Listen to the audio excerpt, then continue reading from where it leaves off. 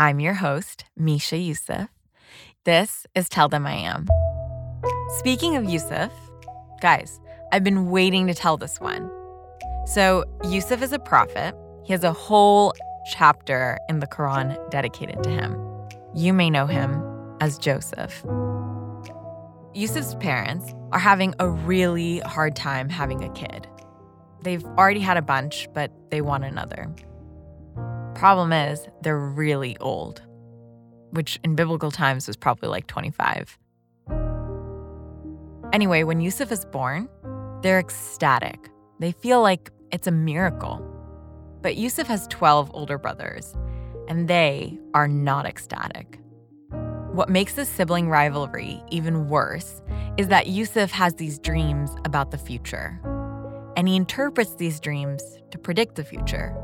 This makes his brothers so jealous that they hatch a plot to literally get rid of him. So Yusuf and his brothers all go out together. But when it comes time for them to kill him, they chicken out. So instead of murdering him, they throw him into a well and leave him there. Yusuf is eventually rescued, but after a series of biblical misadventures, he ends up in prison. I know, guy can't catch a break.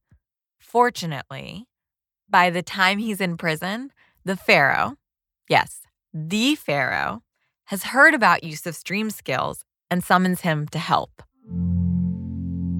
The Pharaoh's like, dude, I'm having this crazy dream and I don't understand it. Yusuf listens and he's like, yeah, that's a fucked up dream. It means Egypt has a drought coming and we need to prepare for that.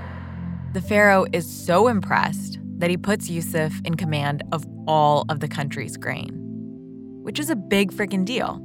Yusuf is second in command only to the Pharaoh. Guys, the boy who was once at the bottom of the well dreams his way to the literal top.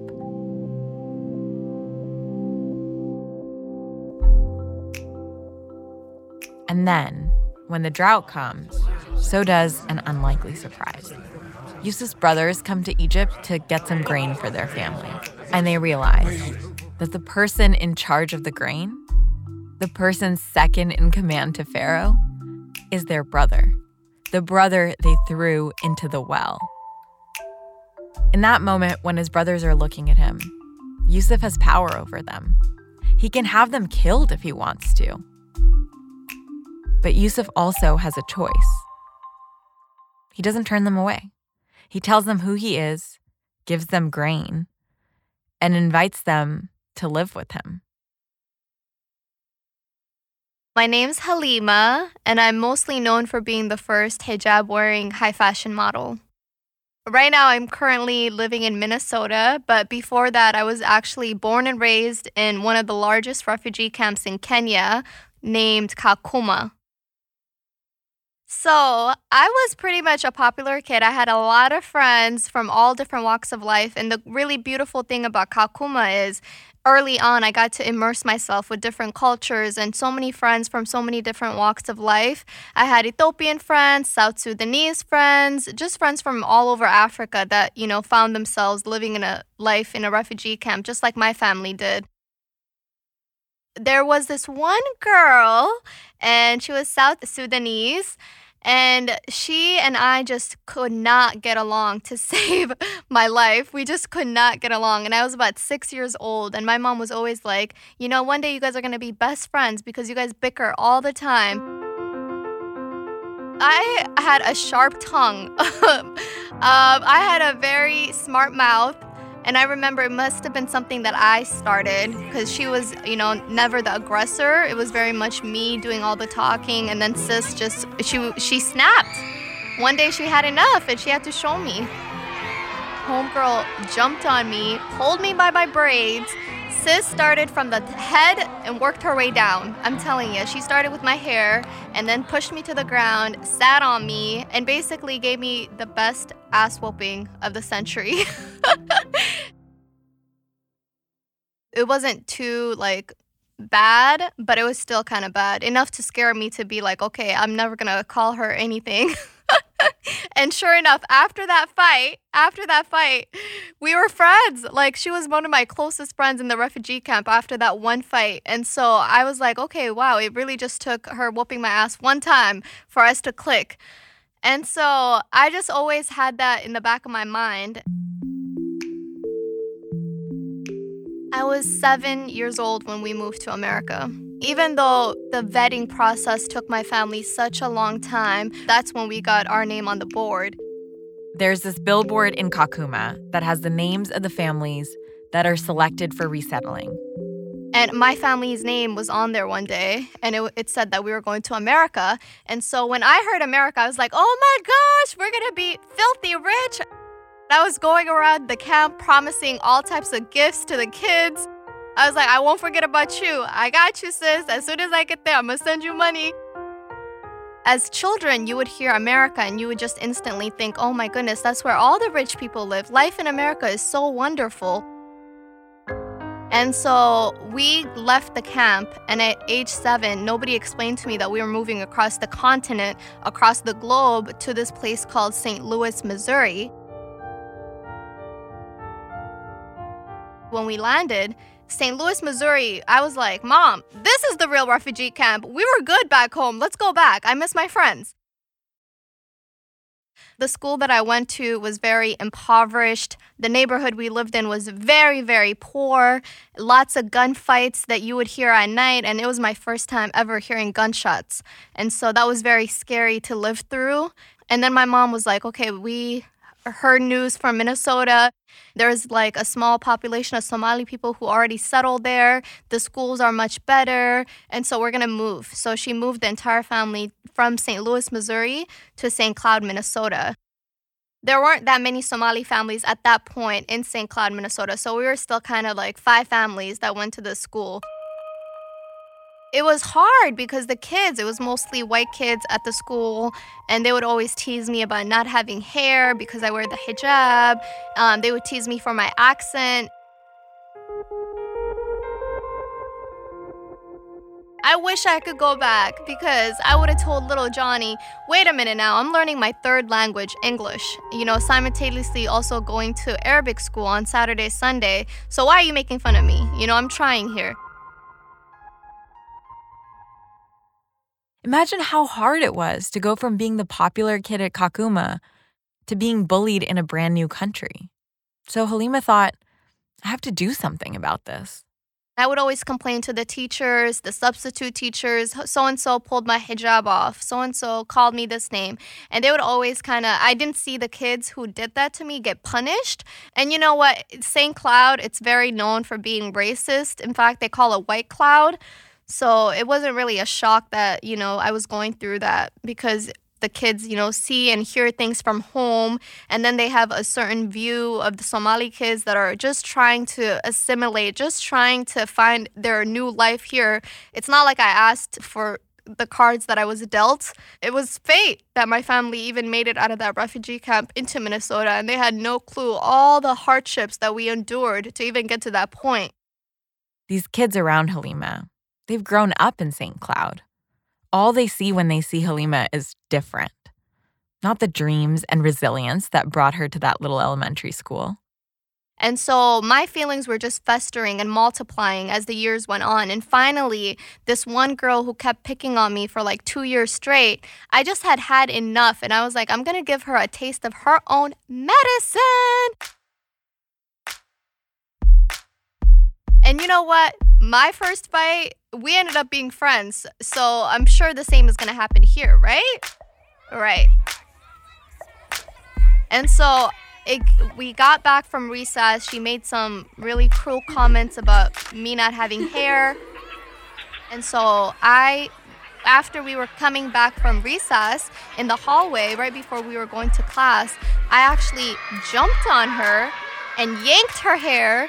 And then she was, of course, trying to fight back too. And then I think another 2 Somali girls must have seen us bickering and they tried to, stop the fight. But a couple slaps were thrown in there on my behalf. Because, once we kind of worked in groups, we were like, okay, we have each other, so we're always going to have each other's back.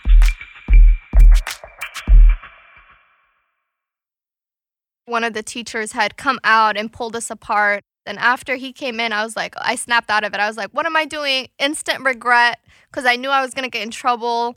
And I was so scared because that was my first ever, physical altercation, at least since moving from the camp. And so I didn't know what was going to happen next. And then I was, sent to the principal's office where they sat me down and told me that, hey, you're going to be suspended for a week. That was devastating for me. Coming home to my mom, who had absolutely zero clue what I was going through at school. She never knew about the bullying. I didn't want to disappoint her. I didn't want her to feel like, any stress on my behalf. And so I just wanted her to know that I was trying to get good grades. And so to be punished on both ends by my teachers and then also be punished at home, that was like, wow, I'm really caught between two difficult worlds, and I didn't know how to navigate. And I didn't know why I was in trouble because nothing happened to the kids that were bullying me. That was the most disappointed my mom has ever been in me, because she was so confused. She's like, I've been sending you to school and just randomly you get into a fight as a 5th grader. I never told her what I was dealing with and how hard it was just to show up at school. So in that moment when she's at home, suspended and punished by her mom, she has this realization. I can't win by being physical. I can't win by being mean. So I just worked harder. She starts to have bigger dreams, and she gets more and more disciplined to accomplish those dreams. So I focused heavily on getting good grades. I stayed after school. I stayed back from recess, doing really well in school. And actually in 5th grade, I also won the St. Cloud oratorical speech competition. I got a gold medal. And it was just such a delight to see my bullies not getting the same recognition, not getting the teachers' love the way that I was getting it. And so I figured at that age, 5th grade, the key to success, beat them at their own game by just being you, being authentic, being kind. That was the way forward. And Halima's story doesn't just end with winning in 5th grade. She keeps going. She becomes homecoming queen. It never happened in my town before, probably even the state. And so that was kind of a big deal to the other Somali students, and younger girls were coming up to me and saying how they were so much, just more confident and more able to be themselves now that they've seen somebody like me win homecoming queen. But she still doesn't stop. Her dreams and her drive get bigger and keep her going. She takes that lesson she learned in elementary school, and she channels her hurt and her anger into her success. She becomes Miss Minnesota. She ends up on the covers of magazines: Vogue, Allure, Sports Illustrated.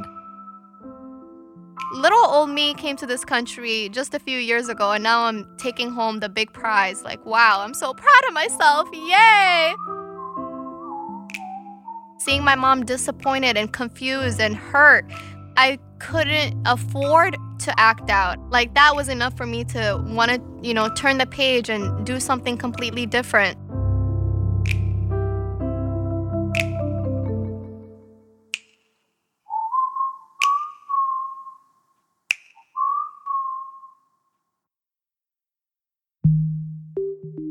Tell Them I Am is presented by Higher Ground Audio and Spotify and produced by Dustlight Productions.